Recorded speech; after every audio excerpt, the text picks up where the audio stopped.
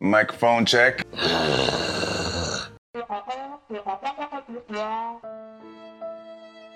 Married life, man. This is what it's about.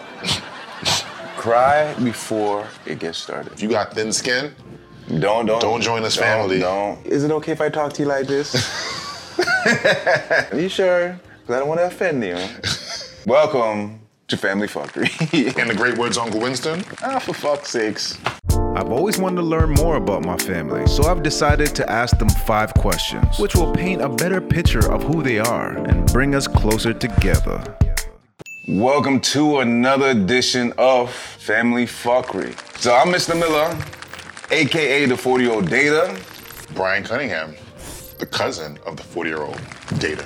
I'm from Brooklyn, New York.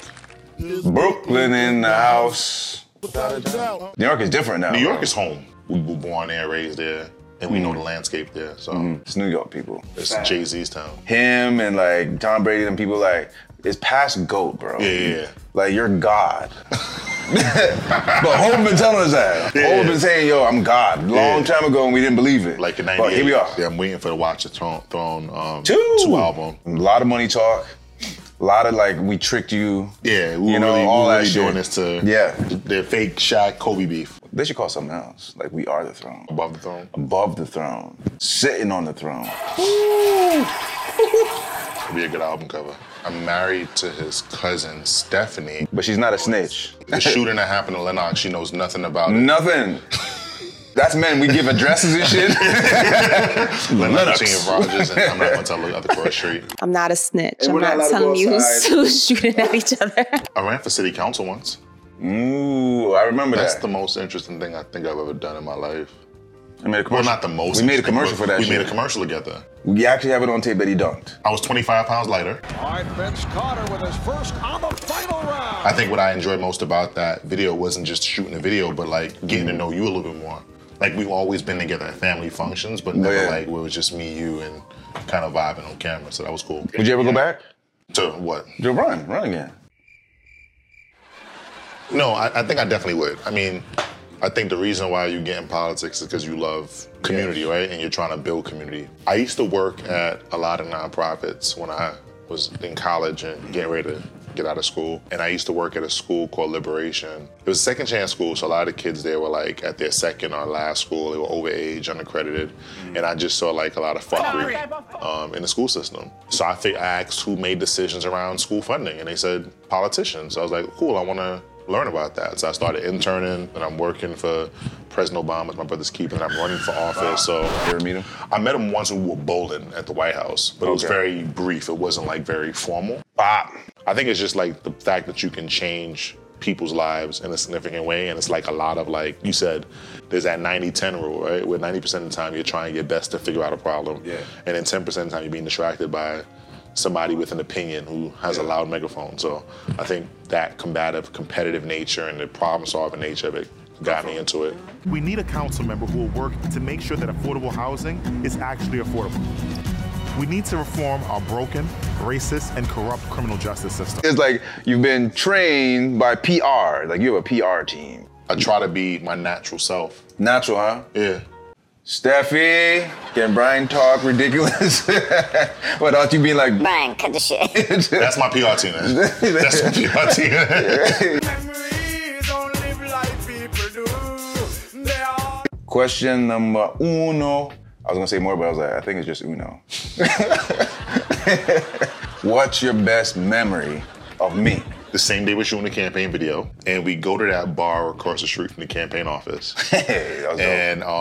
And so we are like having some really good beer. Nope. Having a really Let me good stop time. you there. The beer was good. People, you ever went to the store and just bought hops?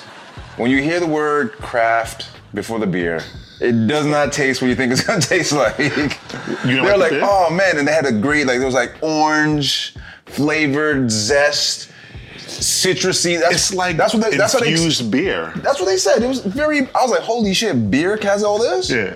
Please. So here's the problem. He's a liquor lover. Liquor. I'm a beer lover. You can tell by the pounds that I pack on, the pounds that he doesn't pack on, but beer's good. Like, you have to appreciate the finer things in life, like a good craft beer. You know, I'm gonna go to Walmart and get me some barley. And just like fucking sunflower seeds, just whatever. I love beer, and I thought it was an amazing time. But beyond the beer was just like having a good time, like with people we didn't know, some random strangers, Brooklyn, randomly, man. good vibe, out till late. So that was my favorite memory of you. Yeah, we lit it up that night, man. Yeah. I got drunk. I remember that. It wasn't supposed to happen that way either. You drove back It was up. literally just, yeah. Just like, shoot a video and then go. oh, we're gonna have a little something to eat, celebrate, blah, blah, blah, and leave. Yeah, we're gonna get the Brussels sprouts were what I was aiming for, but Down here, when that lady came and gave us pictures of beer for free. It was a good night. And I was like, oh, fuck. And then let's take a shot here. Let's take a shot. Oh, fuck. It sounds like a regular family function. Man, I'm like saying. a Friday night. I brought an outsider, and they were like, man, this is how you guys party? What's your fondest memory of the family? The last party for grandma in Jamaica. That was like the first big family event I came to. And obviously sentimental in terms of just like the last time we got to party with grandma before she passed. But I think just the energy, like everyone I thought was like at the best place the family's ever been in terms of like everyone just being connected in a way. So it's like, I thought that was amazing. And I think that was the first time I seen Uncle Winston do that dance. He do this. Everybody in New York think they saw that. Nah, it was Uncle Winston, man. So that was my favorite memory. I wasn't there, but I heard a lot of She was working. good things. We should talk about what happened. Right, Steph? At my wedding. Right, Steph? I got called into work. That was a good vibe, though. 'Twas a vibe.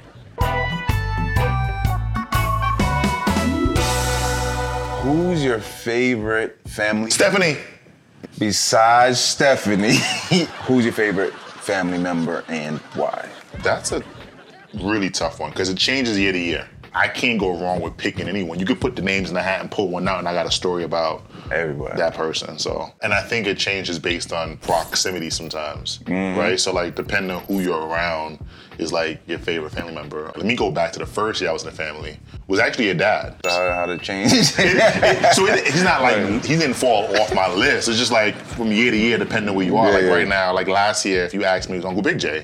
Right, I was in Florida, coming to Florida, transitioning. He was my favorite. I think right now, if I had to pick one, just one, I'm gonna go with Tony this year.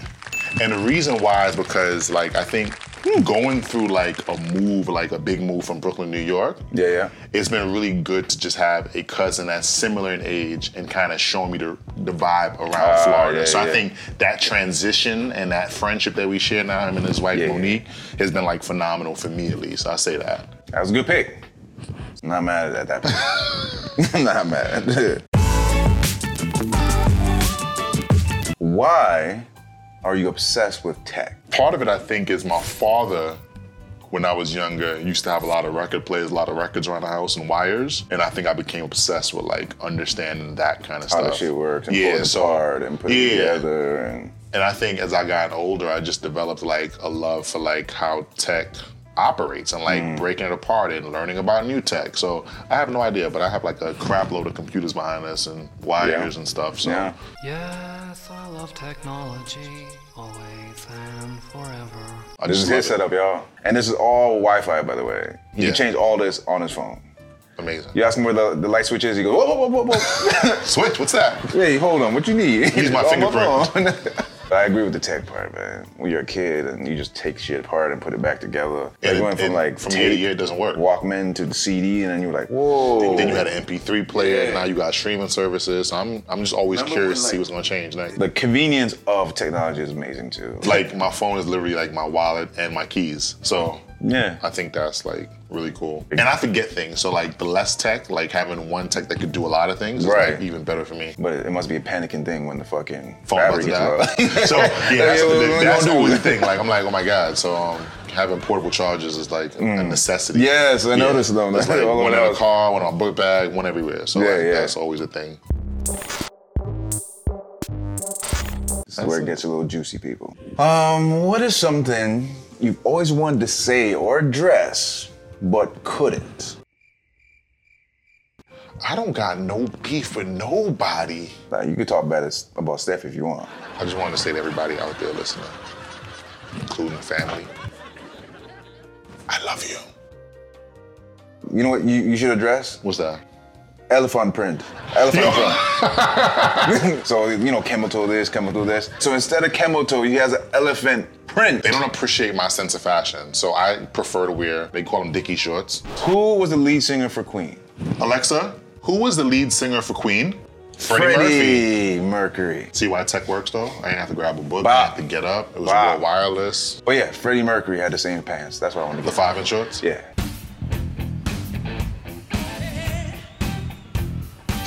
But I do it right now Why? because You say, here's pants that could fit me, but let me get something a little tighter. I like fucking with y'all. No, I don't get At this point, because if I come around with my 5-inch shorts and my pink shirt, somebody in the family gonna say something. So now I just do it out of fun. I wear the pink ones, I wear the yellow ones. No, it's really, I'm a fashion icon. I thought you were minding your business. Nah, she never mind. My business is her business.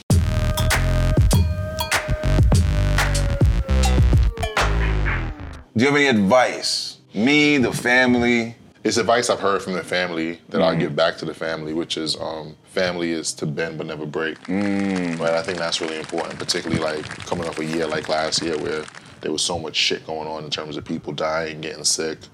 I think it's just important that we hang tight as a family. Because it's like, it seems simple, but it's hard. As the generations, every generation is a little bit more separated. Your father and his siblings in his family got like a really strong relationship. Wow. Like they talk every single day, all day, Wow. every day. Like they talk so Every much, day. where it's frustrating to us. But like, why you gotta tell someone my business? Right. So-and-so, people. It's like that kind of vibe all the time. Yeah, but I yeah. think like as the generations progress, Yeah. you can see where it's not as tight-knit as it could be based on that Absolutely. example. So I think We're more that's the remote. lesson. And it's easy to like just text somebody, Video. right? Or call Just somebody, video but we call don't you, do it. and we So- feel okay with that. Yeah. To them, we video called and I still want to see you later. Yeah. I'm coming by. Right. You made soup? Yeah. Save me a cup.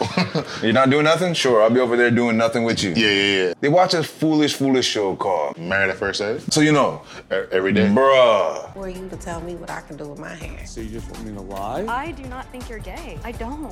Honestly, really don't care. I'm done. They'll literally be like, are you watching it? Miss Soon comes. My mother-in-law is the realest person in the world.